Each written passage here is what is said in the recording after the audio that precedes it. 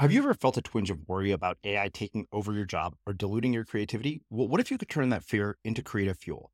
We've just published an amazing new ebook called The 4 Keys to Success in an AI World, and this is more than just a guide. It's a deep exploration into the human skills that AI can't touch, the skills that are essential for standing out and thriving, no matter how much technology evolves. We're talking about real differentiators here, like creativity, emotional intelligence, critical thinking, and much more. Inside, you'll find actionable insights and strategies to develop these skills, whether you're a creative person, a business person, or just simply someone who loves personal development. This isn't a story about tech taking over. It's a story of human creativity thriving alongside AI.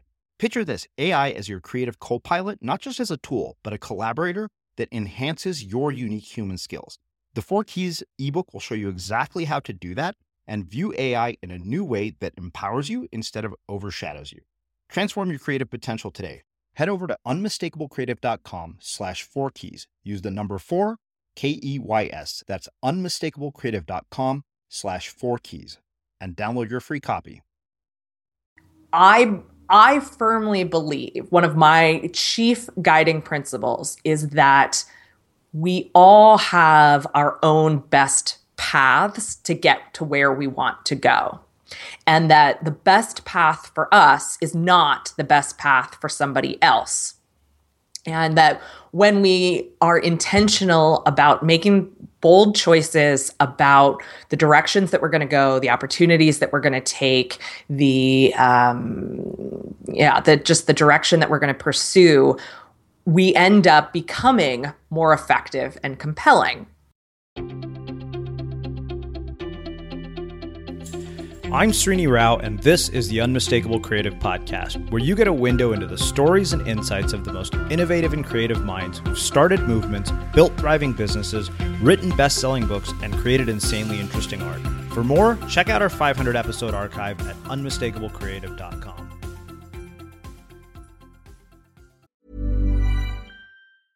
Hey, I'm Ryan Reynolds. At Mint Mobile, we like to do the opposite of what Big Wireless does. They charge you a lot. We charge you a little. So naturally, when they announced they'd be raising their prices due to inflation, we decided to deflate our prices due to not hating you. That's right. We're cutting the price of Mint Unlimited from $30 a month to just $15 a month. Give it a try at mintmobile.com/switch. $45 up front for 3 months plus taxes and fees. Promo rate for new customers for limited time. Unlimited more than 40 gigabytes per month slows. Full terms at mintmobile.com. Now's the time to save 30% on wedding jewelry, only on BlueNile.com. Make sure your wedding ring is the one with your pick of diamond and lab-grown diamond bands, all hand-finished and graded for excellence. Or surprise her with something blue she'll love for life, like a stunning pair of sapphire earrings. Blue Nile's jewelry experts are available 24/7 to help, from fit questions to style advice. Right now, get up to 30% off at BlueNile.com. BlueNile.com. There's never been a faster or easier way to start your weight loss journey than with PlushCare. PlushCare accepts most insurance plans and gives you online access to board-certified physicians who can prescribe FDA-approved weight loss medications like Wegovy and Zepbound for those who qualify. Take charge of your health and speak with a board-certified physician about a weight loss plan that's right for you. Get started today at plushcare.com/weightloss. That's plushcare.com/weightloss. plushcare.com/weightloss. Many of us have those stubborn pounds that seem impossible to lose, no matter how good we eat or how hard we work out. My solution is PlushCare. PlushCare is a leading telehealth provider with doctors who are there for you day and night to partner with you in your weight loss journey. They can prescribe FDA-approved weight loss medications like Wegovy and Zepbound for those who qualify. Plus, they accept most insurance plans. To get started, visit plushcare.com/weightloss. That's plushcare.com/weightloss. Want to teach your kids financial literacy, but not sure where to start? Greenlight can help. With Greenlight, parents can keep an eye on kids' spending and saving, while kids and teens use a card of their own to build money confidence. As a parent, you can send instant money transfers, set up chores, automate allowance, and more. It's a convenient way to run your household, customized to your family's needs, and the easy way to raise financially smart kids. Get started with Greenlight today and get your first month free at greenlight.com/ACAST. Life is full of awesome what-ifs, and some not so much, like unexpected medical costs. That's why United Healthcare provides Health Protector Guard fixed indemnity insurance plans to supplement your primary plan and help manage out-of-pocket costs. Learn more at uh1.com. Tara, welcome to the Unmistakable Creative. Thanks so much for taking the time to join us. Yeah, thanks so much for having me, Srini. Yeah, it is my pleasure to have you actually back here for the third time. You're one of only a handful of guests that have made a 3-time appearance on the show, because we had you back when the show was called Blogcast FM. But I wanted to bring you back this time because your work has evolved so much since we last had you here, and I want to do a much deeper dive into all of the work that you've done. I've always found so many of the things that you talk about to be so insightful and thought provoking. So I figured bring you back and have a deeper conversation about it. So on that note, can you tell us a bit about yourself, your background, your story, your journey, and how that has led you to everything that you're up to for people in our audience who may not know who you are? Yeah, absolutely. So I am a business strategist that works with idea-driven businesses. So really smart people who have really smart ideas and don't have a really great understanding of how they can turn those into things that people want to buy, and systems that kind of give them peace of mind and ease and freedom and, of course, wealth. And I help them do all of that. And so it's a mixture of marketing and business model development and product development and sales and team building and all of that good stuff. But my chief my chief goal in my business and in my life is basically just helping more smart ideas get out into the world, and have those smart ideas support the people who are creating them and working with them and thinking about them. So that's the work that I do. The journey that I've been on to get here has been kind of a very long and windy one. I started as a kind of pseudo-intellectual or wannabe intellectual in college, studying religious studies, and thought that I would go on, get my master's degree, get my PhD, and become a professor. And that didn't work out in that I got bit by the conventional life bug and quit grad school before it even started, even though I had gotten into the school that I wanted to get into and had a full ride and all of this good stuff. Things were really looking up, and I just smashed that dream very kind of unceremoniously, and took a full-time job at a Borders Books and Music. Worked there for 5 years, started learning about sales and marketing and how to manage people and all of that good stuff. And that got old fast. And when I finally quit that 5 years after I started, it was after I had been denied a promotion that I had been told I was a shoo-in for. And that led me to getting really angry about the direction of my life. And I decided to kind of sit down and think about, what are the skills that I have? What are the things that I think I'm so great at? And how could they be valuable to other people and other organizations? And with that line of thinking, I eventually discovered the digital entrepreneurship community and all of the amazing resources that were there, and all of these amazing people who were blogging and writing and thinking and podcasting and doing, all of these different things and making money at them. So I kind of dipped my toes into those waters, started my first website, bought another website, and really kind of evolved into where I am now, with serving clients who are largely service-based businesses, like I said, very idea-driven, and helping them make as much money as possible doing those things. So a lot of stuff here to do a dive into. But what I want to do this time that we didn't get to do the last few conversations is look back even before the journey starts. What I always call the journey before the journey, like childhood, growing up, mentors, influences. The things that you think, looking back at your life, were significant inflection points that would ultimately lead you down this path. Yeah. So I think, first of all, the biggest influence on my life in the pre-journey phase was certainly my mom and the creative business that she had. My mom supported my brother and I as a seamstress for 20 years. Never made a lot of money at it. It's kind of hard to make a lot of money at that.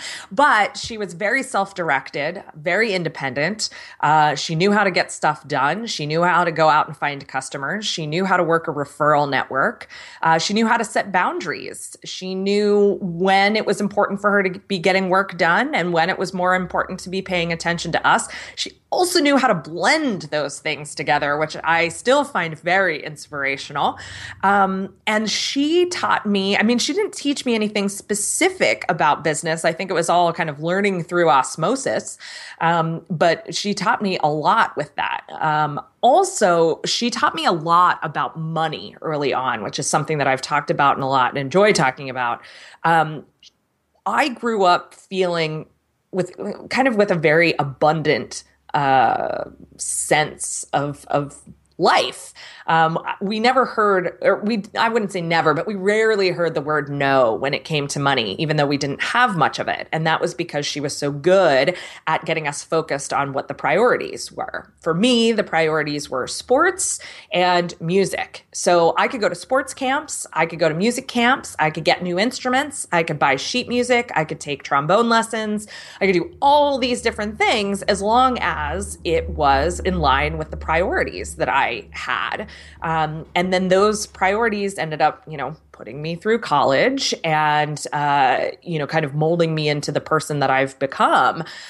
But having a real priority-driven focus on money allowed me to have what I felt was a very abundant lifestyle as a young person. And it was only later in life that I learned how to live paycheck to paycheck and really mess some of those things up until I had more money and kind of rediscovered priority-driven decision-making when it comes to money. So my mom has just been an absolutely huge influence, and I'm sure that she will be listening to this. So hi, Mom. Yeah. And then, for me, it's just, I think my other biggest influences have all been teachers in one way or another, whether it was my trombone teacher, Mr. Erdman, or my, favorite religion professors, or, whether it was my trombone instructor in high school, my private instructor. Those people have all shown me what it's like to live a life that is, again, kind of really priority driven, like knowing what it is that you want and focusing on that unequivocally and making the decisions and doing the things that you need to do to make that become a reality, even if that means you're not doing some other things that would seem normal or adult or, whatever it might be. It's that focus, I think, that those people taught me that have really shaped me into the professional that I've become and and it helped me reach the success that I've reached. And focus is something that I talk a lot about now with my clients as well, is that, it's so tempting to follow every single shiny object. It's so tempting to follow every idea. But it's focus that allows us to make forward progress very, very quickly. And so that's something that I've kind of learned over the course of not just my entrepreneurial journey, but my whole personal journey, and something that I still absolutely live day in and day out as well. I'm really glad you brought up the money conversation, and it's one that I've been having a lot with a lot of people. And I love the way that you phrased it because you talk about it being sort of priority driven. What's really interesting to me is you have this rather odd contrast of, mentioning that your mother didn't necessarily make a lot of money as a seamstress, but somehow you've been raised with this abundance mentality. And I'm just curious, when you work with clients, where do you see people blocked with this whole internal narrative around money, and more importantly, how do you get them out of it? Yeah, where don't I see them blocked might be a better question. Yeah. So there's so many things. So we spoke recently on the podcast that I'm doing with Creative Live about the myth of solo entrepreneurship. Yeah. And this is one of the places that I think people get really, really blocked up. And it's because we learn this in our jobs. We learn, kind of that the money that we bring in is our income somehow. Like the solo entrepreneurship world equates revenue with income. You see it in people's marketing. You see it in the way they talk about how much money they make. So many people who say, yeah, I made 6 figures. Like, okay, well, you brought in 6 figures. How much of that did you keep? And so there's this really, really destructive money block around not recognizing yourself as a business owner that has expenses, that has an income that's separate from revenue. And so people get really tight when it comes to spending money on their businesses. And I don't just mean on the kinds of training or consulting that I sell, forget that. I'm talking about the platforms that they run their businesses on, the people that they hire, the choices that they make about what opportunities they're going to pursue. If something costs money, largely they'll really shy away from it instead of thinking about, okay, how much money would I have to spend to make even more money on the back end? Or, what could I invest to bring in way more revenue with this opportunity? I don't see people thinking like that, and I think that it's a huge detriment to the growth and success of their businesses. Another really pervasive myth and block when it comes to money and specifically in terms of price is this theme that we have been fed, which is pricing your service or pricing your work for what you're worth. I hate that. You are priceless, right? We know this. You can't put a dollar value on what I'm worth, on what you're worth, on what the listeners are worth. We can't do that. Instead, you can put a dollar value on what your work is worth. And this ties back into that solo entrepreneurship problem too. You are not your work. You are not your business. As much as we might, use those things interchangeably, they're not the same thing. So we really need to be smart about creating detachment and separation from the work that we do and who we are so that we can more objectively price our work, ask for the sale, all of those kind of things. And then I think probably the last money block is around the way other people value things. We make a lot of assumptions when it comes to what people will pay for something.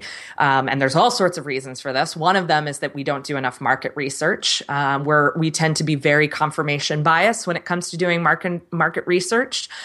So we look for things that are the same price as what we think we should price what we're offering. And that creates a lot of misunderstanding about what's actually going on in the market. We don't look at the extreme low end and ask how businesses are making that work. We don't ask what the extreme high end looks like and what goes into charging, that amount of money for very similar work to what you're doing. And so we get really pigeonholed into a particular price category, and I see all the time how that turns into a business that just isn't built to work. So that's a huge problem. We also make assumptions about what other people will find valuable about our work, especially the people that I work with who are very, very focused on their ideas. They believe that the idea is the thing that's valuable, but the thing that's valuable is actually what other people will do with it.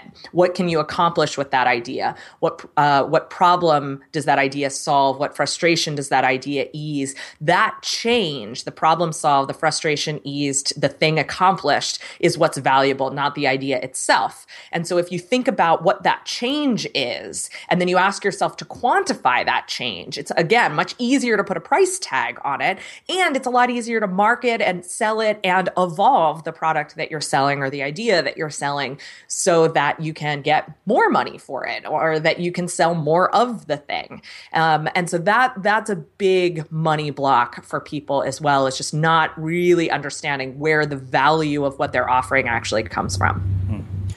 Where do you think all of this comes from? Like all these blocks, do you think they're inherited by the byproduct of our environment and our upbringing? Man, I think they're coming from everywhere. I think we learn a lot of them in our jobs because we're, in our previous life as a corporate employee, a retail employee, whatever type of employee you may or may not have been before you started your business. I think we learn a lot in that environment where people tell us how much we're worth. And, you get a 3% raise every year if you're lucky. They tell you, they tell you how valuable you are compared to other people. They tell you how valuable the product is that you're creating or the thing that you're contributing. I think a lot of it comes from that. I think a lot of our blocks around spending money as well also come from sort of that paycheck mentality, where instead of figuring out how much money you can make, you're sort of forced to debit expenses against the amount of money you will make. And that's a huge shift when people can make that and go from that employment money mindset to an entrepreneurial money mindset. And kind of to go back to that lesson that I learned from my mom, I think that's why my lifestyle was so seemingly, or felt that way, abundant then, was because she didn't worry about how much money she had in her bank account. She worried about what were the things that I wanted to do or that my brother wanted to do, and then she would figure out how we were going to pay for that. So it was never a matter of can we afford it? It was where can we find the money? How many extra hours do you have to work? How many extra customers do you have to bring in? How many extra hems do you have to do to make ends meet on that particular priority? That's a real entrepreneurial money mindset. And it doesn't matter how much or how little you have, you can make that switch just by prioritizing what you want over what you have. I do think most of us learn a lot of these money lessons as children too, and because I had certainly had a lot of friends who had their parents had way bigger salaries than my mom had, who were constantly being told, no, we can't afford that all the time. I see it even with my own child as well.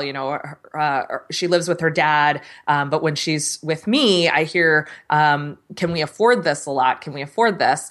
And it's like, well, that's not the question that we ask here. We don't ask that. It's what do you want and what does it take to get it? And so I think those lessons are learned very, very early on. Same thing though, it's not like I haven't taught her very serious money lessons already, or trying to anyway. It's hard to teach a 7-year-old money lessons that don't involve getting new shiny plastic toys. But that is, I'm constantly thinking about that. And I think that whether you're thinking about it or not, we're passing those lessons on to our children, just as those lessons were passed on to us. Wow, that was amazing. One of the questions that I have for you, hold on, I actually lost my train of thought, and this has happened twice in the last few weeks. Oh, no. Some days I feel like I'm showing early signs of Alzheimer's. Okay, I know what it was. You mentioned teachers and, professors and all sorts of other people in your life. Do you think that you recognized what you were getting when you knew those people in your life, or do you only recognize them as mentors and influencers in retrospect? I think that I only recognize them as mentors I would say that I recognize them as mentors then. I just didn't know what they were giving me then. My trombone teachers, I thought they were teaching me how to play trombone.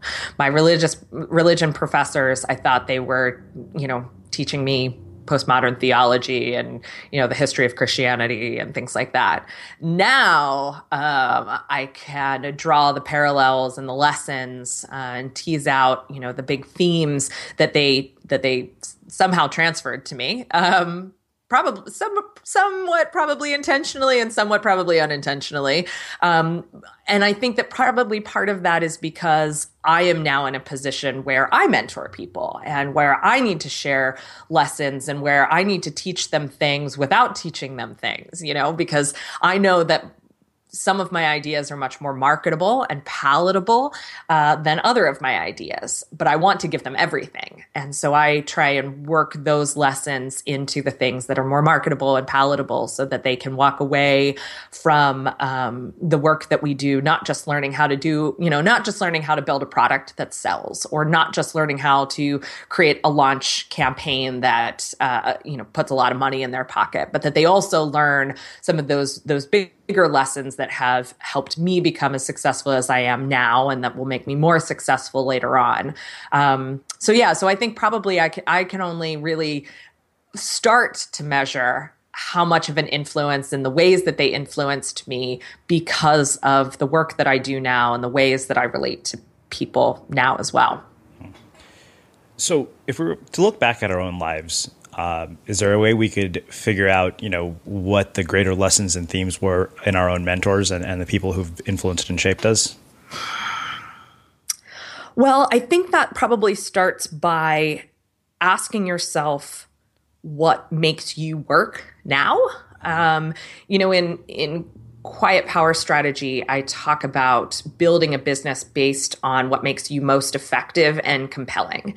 And I think those two things are really interesting questions that we very often don't ask ourselves. What makes you, Srini, most effective? What makes you most compelling? If you know the answers to those things, you can really tease out why you've been successful at certain things and why other things have fallen flat. And it helps you make more of the choices. It helps you make better choices about what you're going to pursue in the future and what you're going to ignore.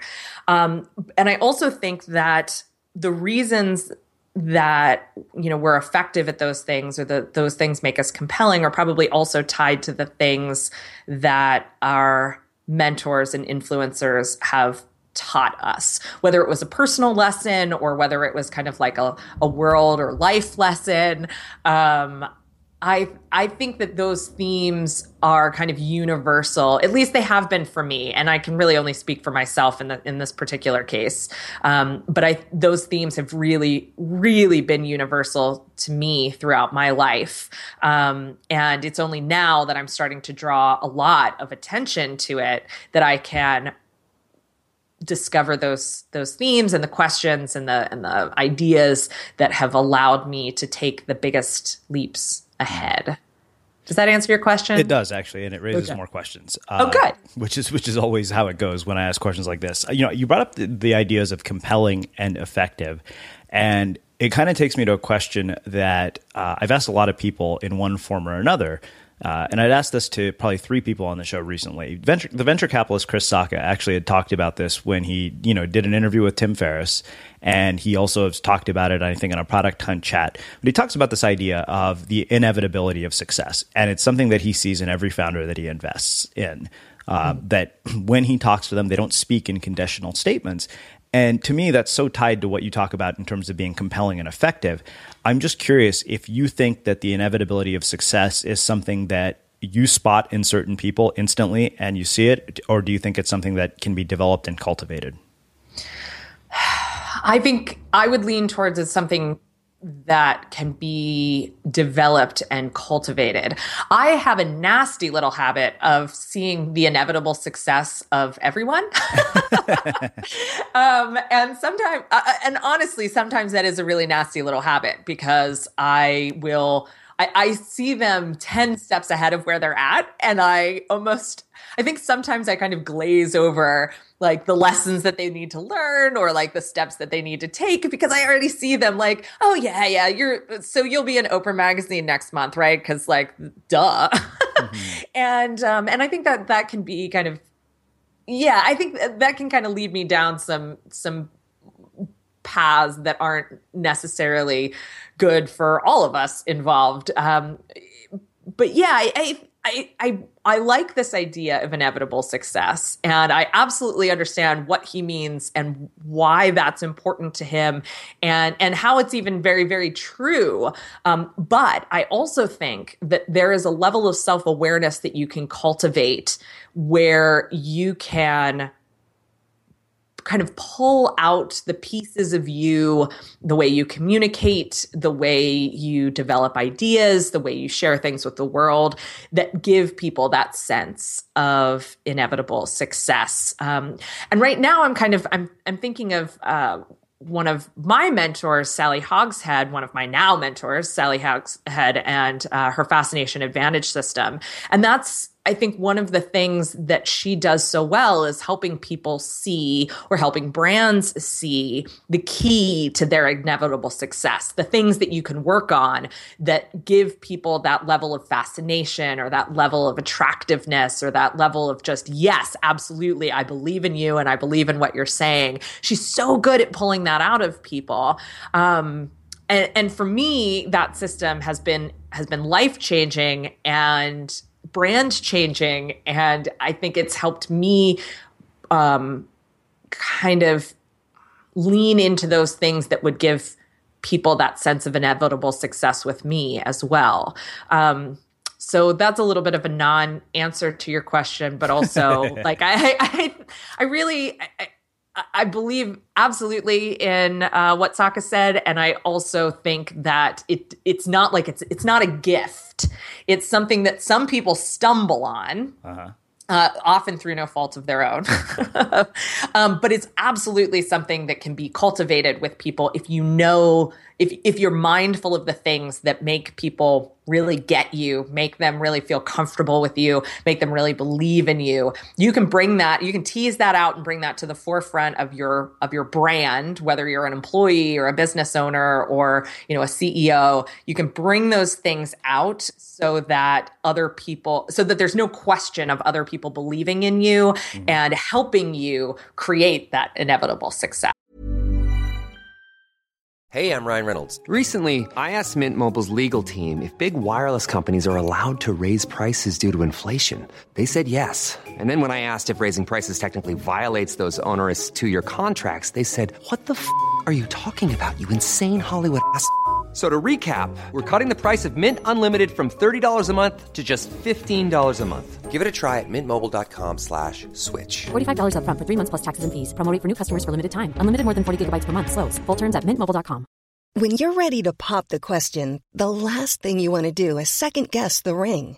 At BlueNile.com, you can design a one-of-a-kind ring with the ease and convenience of shopping online. Choose your diamond and setting. When you find the one, you'll get it delivered right to your door. Go to BlueNile.com and use promo code LISTEN to get $50 off your purchase of $500 or more. That's code LISTEN at BlueNile.com for $50 off your purchase. BlueNile.com, code LISTEN. Many of us have those stubborn pounds that seem impossible to lose, no matter how good we eat or how hard we work out. My solution is PlushCare. PlushCare is a leading telehealth provider with doctors who are there for you day and night to partner with you in your weight loss journey. They can prescribe FDA-approved weight loss medications like Wegovy and Zepbound for those who qualify.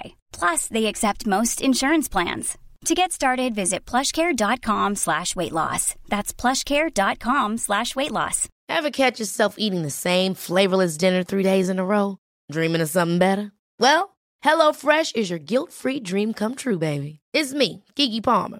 Let's wake up those taste buds with hot, juicy pecan-crusted chicken or garlic butter shrimp scampi. Hello Fresh. Stop dreaming of all the delicious possibilities and dig in at HelloFresh.com.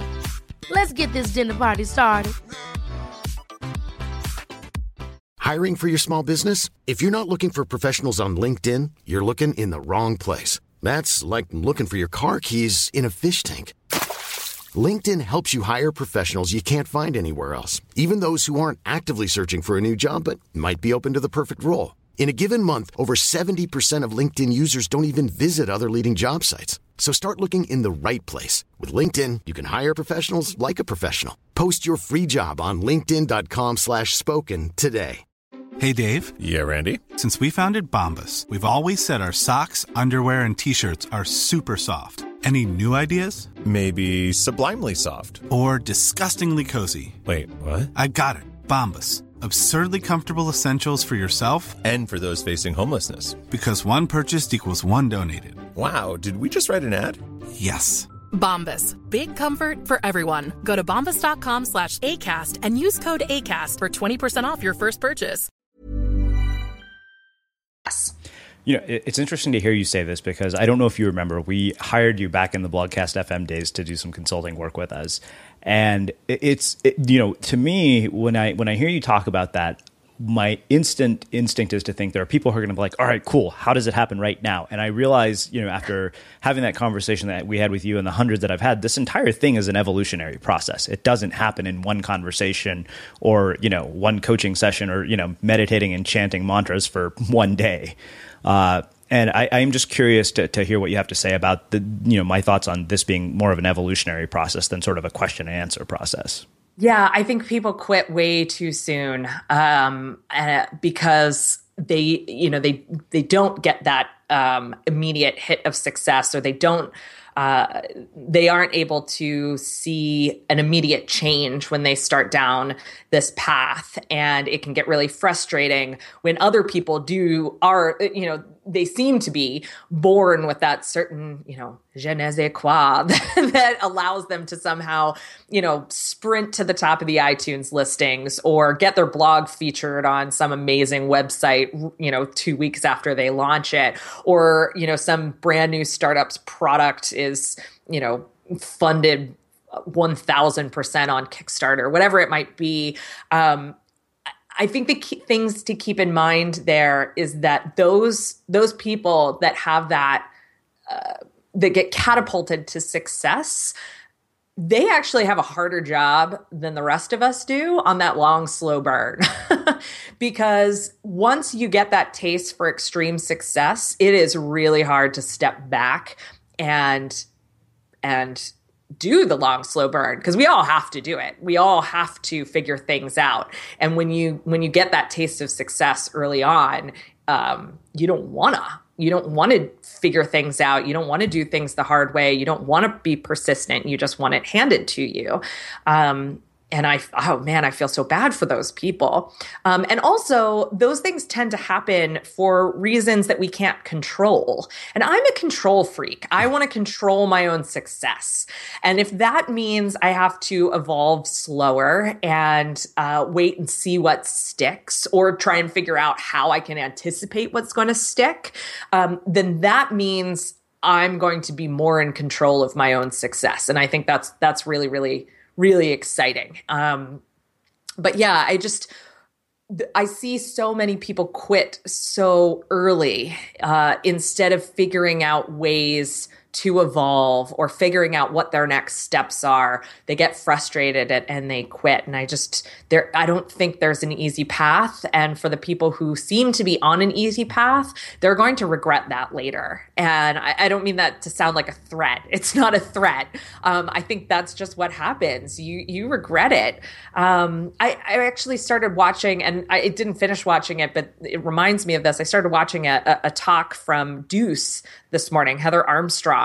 And there's an example of someone who had extreme success very early on with something that just didn't even exist when she started it, a mommy blog. And now she's, in semi-retirement from that because it just completely got away from her. She's not in control of it anymore. And she wants to take back control of her own business, her own family, and her own success. And she's getting a lot of flack for that. And people are misunderstanding what she's saying in the media and misconstruing her message to other mommy bloggers. And I feel so bad for her, but it's like, man, if you would have had to figure this out step by step by step, instead of just, being a crazy success right away, this probably wouldn't suck so bad for you. So yeah, I hope that answered your question. Oh yeah. Yeah, it does. I mean, I think it's really interesting. I think that you appreciate any success that you've had to earn and work for so much more than anything that's handed to you on a silver platter. Yes, absolutely. Yeah. And I think, we're often handed the things that we've worked really, really hard for. So, whether it's, Chris Guillebeau and his 279 days to overnight success. I mean, though even 279 days to me now sounds like an insanely short period of time. At the time, it sounded really good. And now I'm, 7 years into this and I'm like, I don't know, Chris. I think you were actually at it for a lot longer than that. Oh, yeah. And he was, and of course, and he would admit that as well. It was just that particular project. But anyhow, I think now I lost my train of thought. But anyhow, I'll leave it right there. No, I mean, I think, it's interesting as you start to tear, some of these big successful online projects apart, you start to see, wait a minute, this has taken a lot longer than it might appear to have taken. Yes, absolutely. Absolutely. So I want to ask you one other question about grad school and quitting, actually. The decision to drop out. That is, to me, very much a moment of creative daring. And I'm wondering what it is that enables people to make decisions like that in moments like that. Like, what do you have to have internally to do that? And why do so many people chicken out? So I would say quitting grad school was actually not a moment of creative daring. It was a moment of deep, deep, deep depression and hopelessness. And it still makes me really emotional thinking about it now and what I gave up on. On the flip side of that, though, I think quitting Borders was absolutely a moment of creative daring. And it was spurned by a need to take agency over my own life again. I was so sick of being at the whim of other people and not being appreciated for all of my gifts. And I think it's taken a long time to get to a place where I do have complete agency and where I am, to this point at least, as fully recognized for my gifts as I have been in my life. So that moment, I got so angry. And I think that the things that make us angry have great, great creative potential. So what happened was my general manager left. And basically the whole time I had been the sales manager for the store, I was being groomed to take over this job when my general manager eventually moved on. And I had basically been assured this job is yours to lose, all of this good stuff. I had been basically doing the job for the 3 or 4 months prior to actually interviewing for it.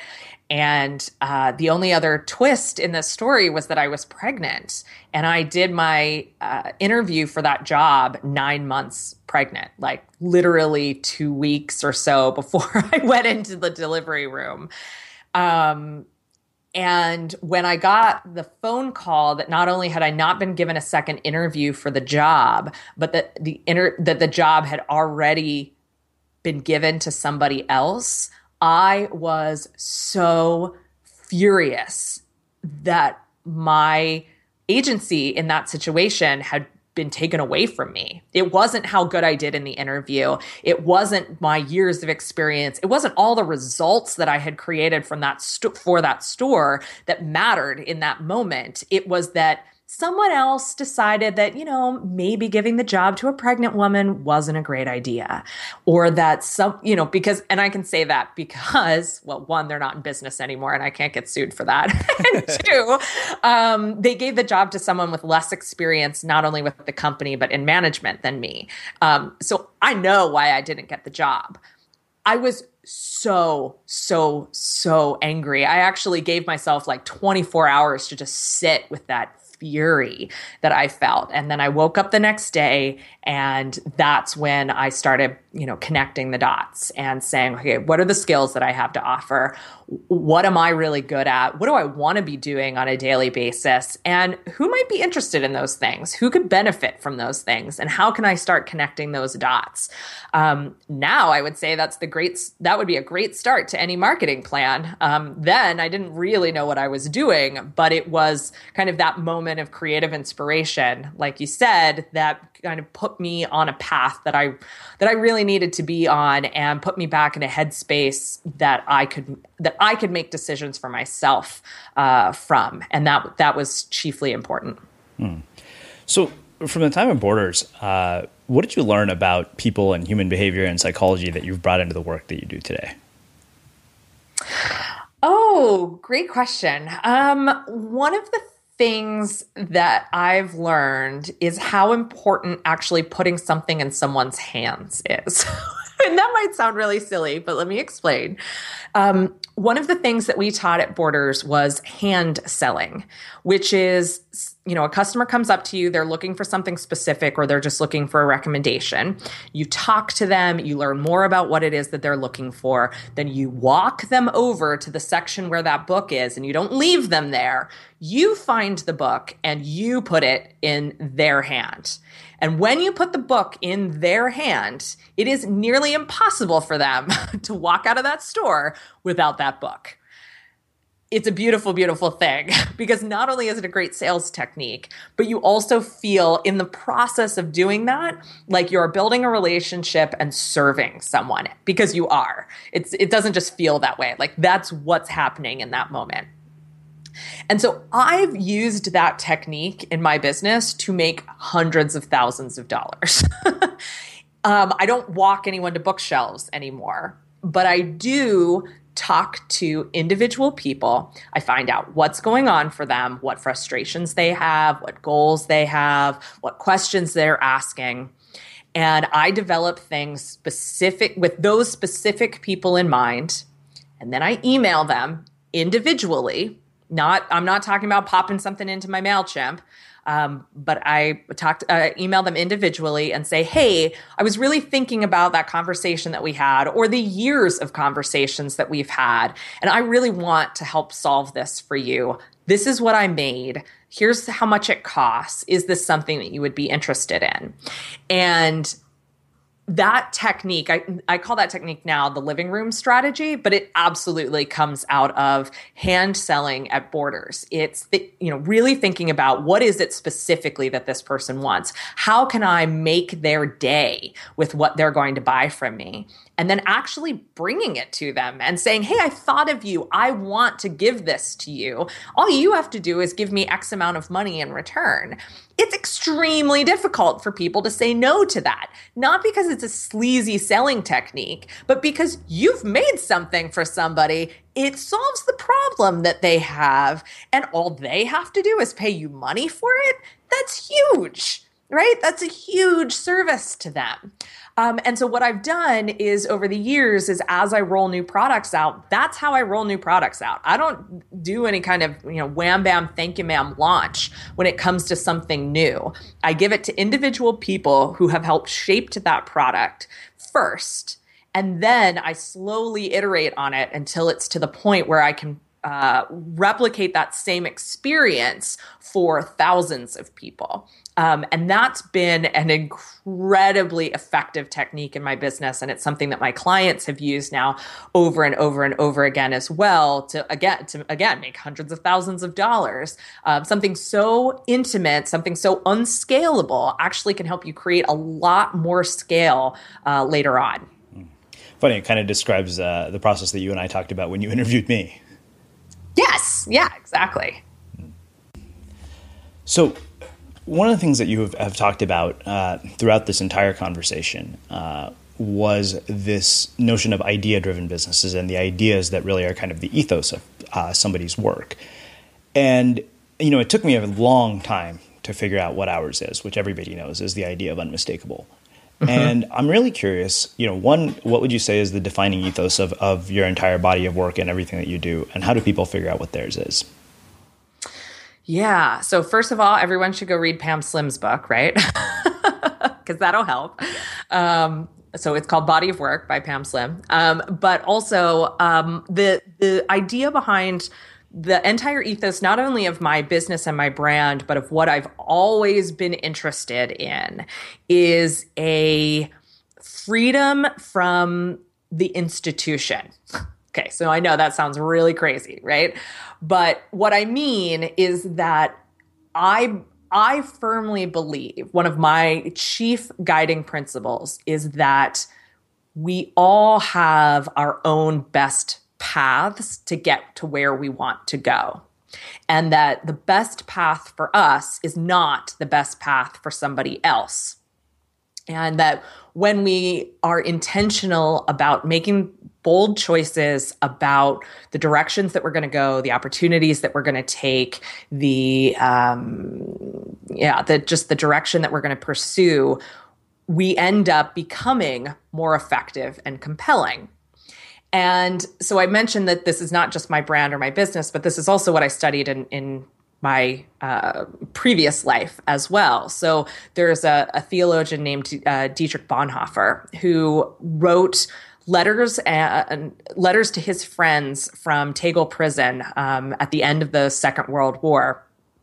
And in them, he describes religionless Christianity, which is a concept that kind of maintains the truth of Christian theology, but rejects the trappings of the institution.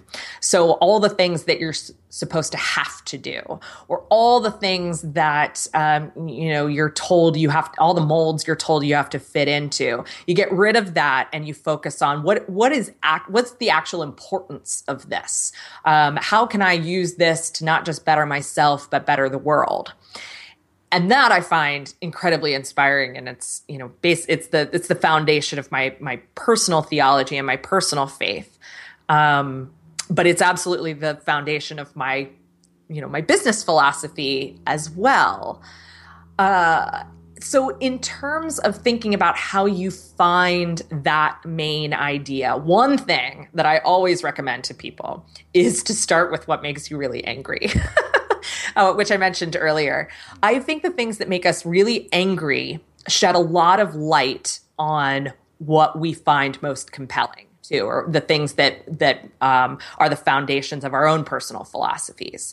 So if you ask yourself, when you're reading along your Facebook news feed, or when you're out in the world, maybe you're at the bar and you're overhearing a conversation, or you're watching TV with your family or whatever it is, and something pops up and it just really gets under your skin.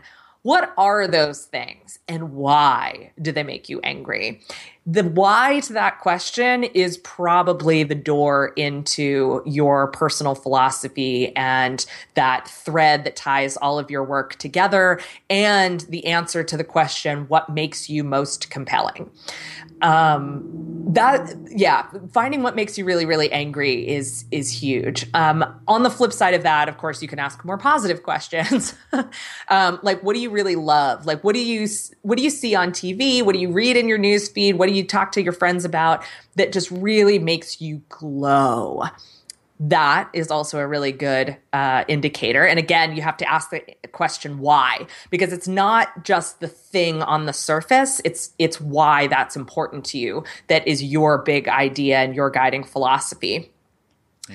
And then the other thing is kind of what goals are you most excited about for yourself and other people? And then again, ask yourself, why? What kind of transformation do you want to create for yourself? What kind of transformation do you want to create for other people?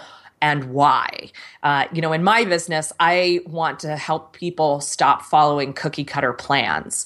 Well, cookie cutter plans are that institution thing, right? Like, you think that there's a way that this works, and that if you can only just figure out how to guide your business into the way it works, scary air quotes alongside there, that you'll find success too.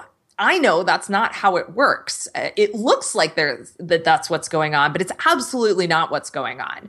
And so if you can find out, your own path, then you can be more in control. You can, get more of what you want out of your business and out of your life.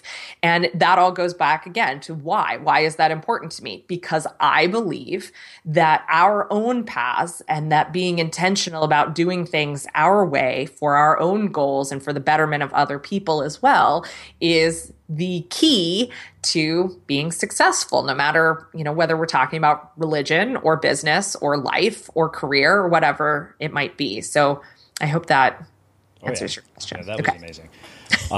So 2 last questions for you. Sure. One of the things that you've mentioned multiple times throughout our conversation is this idea of a priority-driven life. In fact, it was enough to make me think maybe that's what I'll title the interview. How do you define a priority-driven life, and why are so many people unclear on what theirs looks like? For me, it's about focus. And I would actually say that for me, it's more about a focus-driven life, because a singular focus helps you figure out what your priorities are. So what am I focused on right now? In In my business, I call that a chief initiative. So I have all my clients choose one chief initiative that they're allowed to work on for 6 to 12 months. So in other words, it's the one goal that they're allowed to pursue for 6 to 12 months. Allowed is a strong word, but that's what we guide them towards. And then we figure out what are all the other things that you have to accomplish or achieve to give yourself the best shot of making that chief initiative a reality. And then you can prioritize based on those projects. It's how you stop chasing shiny objects. It's how you stop being confused about how you're going to spend your day. Because if I want this thing 12 months from now, then my day has to look like this, or I have to finish this project, or I have to achieve this thing. Because if I don't, then that's, it's a little less likely that I'm going to get what I really want out of the next 6 to 12 months. So that's how I prioritize for business. And for life, it looks like mainly the same thing. If anything, I err on the side of focus, or I should say, if anything, as focused as I am creates problems in my life. I have a hard time not compartmentalizing the different pieces of my life, whether it's my relationship or my personal life or my or my business. But I think I achieve more being focused and prioritizing and really knowing what I'm going toward than if I didn't. So in my personal life, it's very much the same thing. For this year, my main chief initiative personally was moving myself and my partner from the West Coast back to the East Coast, and all of the things that needed to go into that, buying a house, not allowing him, but helping him get through the process anyway of quitting his job, making sure that he felt really comfortable pursuing a career as a writer, visiting a lot of family, doing a lot of last minute exploration on the West Coast. All of those things we were able to prioritize over the last 6 months because we were focused on this one point. And now we're kind of in the process of regrouping and figuring out what that next thing is going to be that we're working toward. But that one singular focus allowed us to actually accomplish an insane number of things this year.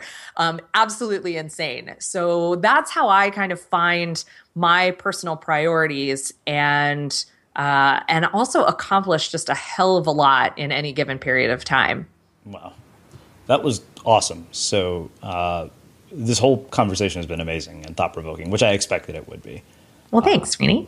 I have one last question, which is how we finish every interview. What do you think it is that makes somebody or something unmistakable?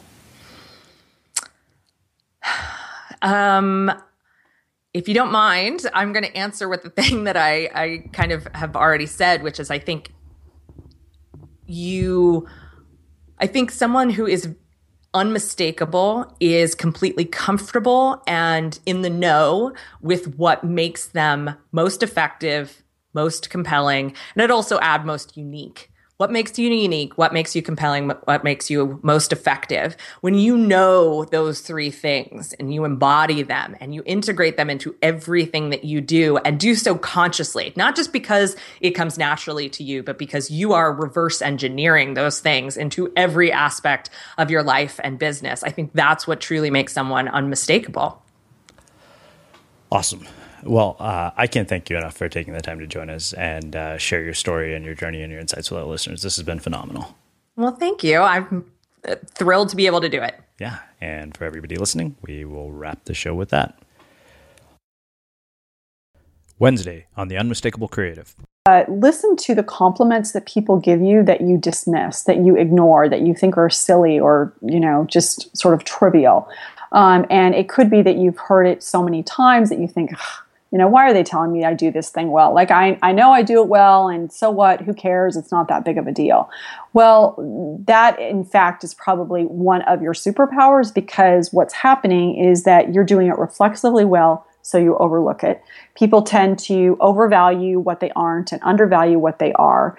And because this thing that you do is as natural as breathing, you can't actually even value it. It's like you can't put your finger on it. If you'll look at those different compliments that you get over and over again, you'll be able to start sort of classifying them and saying, oh, this must mean that I'm good at math. I'm logically, mathematically intelligent, or I'm really good at music. I'm able to pick up these sounds, or I'm really good at reading people. And so you'll be able to kind of look at those compliments, start to classify them in the Howard Gardner multiple intelligences sort of way, and start to pick up on what your strengths are as a means of then playing to your strengths. Because I don't think that you can get to the top of your career or discipline if you're not actually playing to those unique and most innate strengths that you have. Tune in for our conversation with Whitney Johnson about how to disrupt yourself. Imagine the softest sheets you've ever felt. Now imagine them getting even softer over time. That's what you'll feel with Boll & Branch's organic cotton sheets. In a recent customer survey, 96% replied that Boll & Branch sheets get softer with every wash. Start getting your best night's sleep in these sheets that get softer and softer for years to come. Try their sheets with a 30-night guarantee. Plus, get 15% off your first order at bollandbranch.com. Code BUTTERY. Exclusions apply. See site for details. Ever catch yourself eating the same flavorless dinner 3 days in a row? Dreaming of something better? Well, HelloFresh is your guilt-free dream come true, baby. It's me, Keke Palmer. Let's wake up those taste buds with hot, juicy pecan-crusted chicken or garlic butter shrimp scampi. Hello Fresh. Stop dreaming of all the delicious possibilities and dig in at HelloFresh.com. Let's get this dinner party started. Hello, this is Danny Pellegrino, host of the Everything Iconic podcast, and I'm here to tell you all about Splash Refresher, because hydration is mandatory, but boring is not. Now, I love my water, but if I don't spice it up, I'm not going to finish what I took out of the fridge. That's why I love my Splash Refresher, which is flavorful, delicious, bright, hydrating, and 0 calories. The wild berry flavor is my fave. No, wait. Is the pineapple mango flavor my fave? You know what? All 5 craveable Splash Refresher flavors are my fave because they're so delicious. So get hydrated and enjoy it with Splash Refresher. Imagine the softest sheets you've ever felt. Now imagine them getting even softer over time. That's what you'll feel with Boll & Branch's organic cotton sheets. In a recent customer survey, 96% replied that Boll & Branch sheets get softer with every wash. Start getting your best night's sleep in these sheets that get softer and softer for years to come. Try their sheets with a 30-night guarantee. Plus, get 15% off your first order at bollandbranch.com. Code BUTTERY. Exclusions apply. See site for details.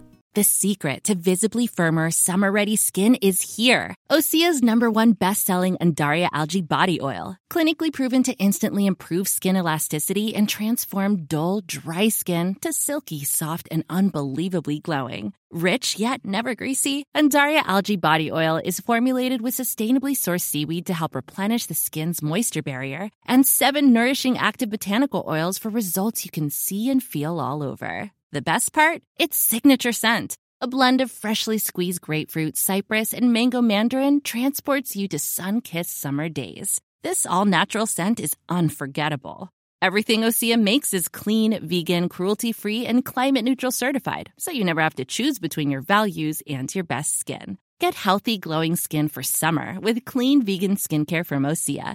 Get 10% off your first order site-wide with code GLOW at OseaMalibu.com. That's OSEAMalibu.com, code GLOW. Acast powers the world's best podcasts. Here's a show that we recommend.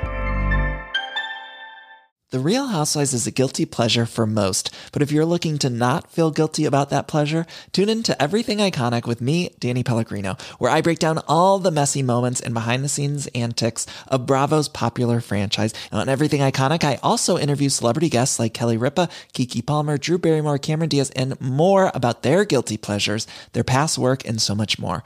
So if you're pop culture obsessed and find yourself watching way too much reality TV like me, tune in to Everything Iconic with Danny Pellegrino, wherever you listen to podcasts. Acast helps creators launch, grow, and monetize their podcasts everywhere. Acast.com. Have you ever felt a twinge of worry about AI taking over your job or diluting your creativity? Well, what if you could turn that fear into creative fuel? We've just published an amazing new ebook called The 4 Keys to Success in an AI World, and this is more than just a guide. It's a deep exploration into the human skills that AI can't touch, the skills that are essential for standing out and thriving, no matter how much technology evolves. We're talking about real differentiators here, like creativity, emotional intelligence, critical thinking, and much more. Inside, you'll find actionable insights and strategies to develop these skills, whether you're a creative person, a business person, or just simply someone who loves personal development. This isn't a story about tech taking over. It's a story of human creativity thriving alongside AI. Picture this, AI as your creative co-pilot, not just as a tool, but a collaborator that enhances your unique human skills. The 4 Keys ebook will show you exactly how to do that and view AI in a new way that empowers you instead of overshadows you. Transform your creative potential today. Head over to unmistakablecreative.com/4keys. Use the number 4, KEYS. That's unmistakablecreative.com/4keys and download your free copy.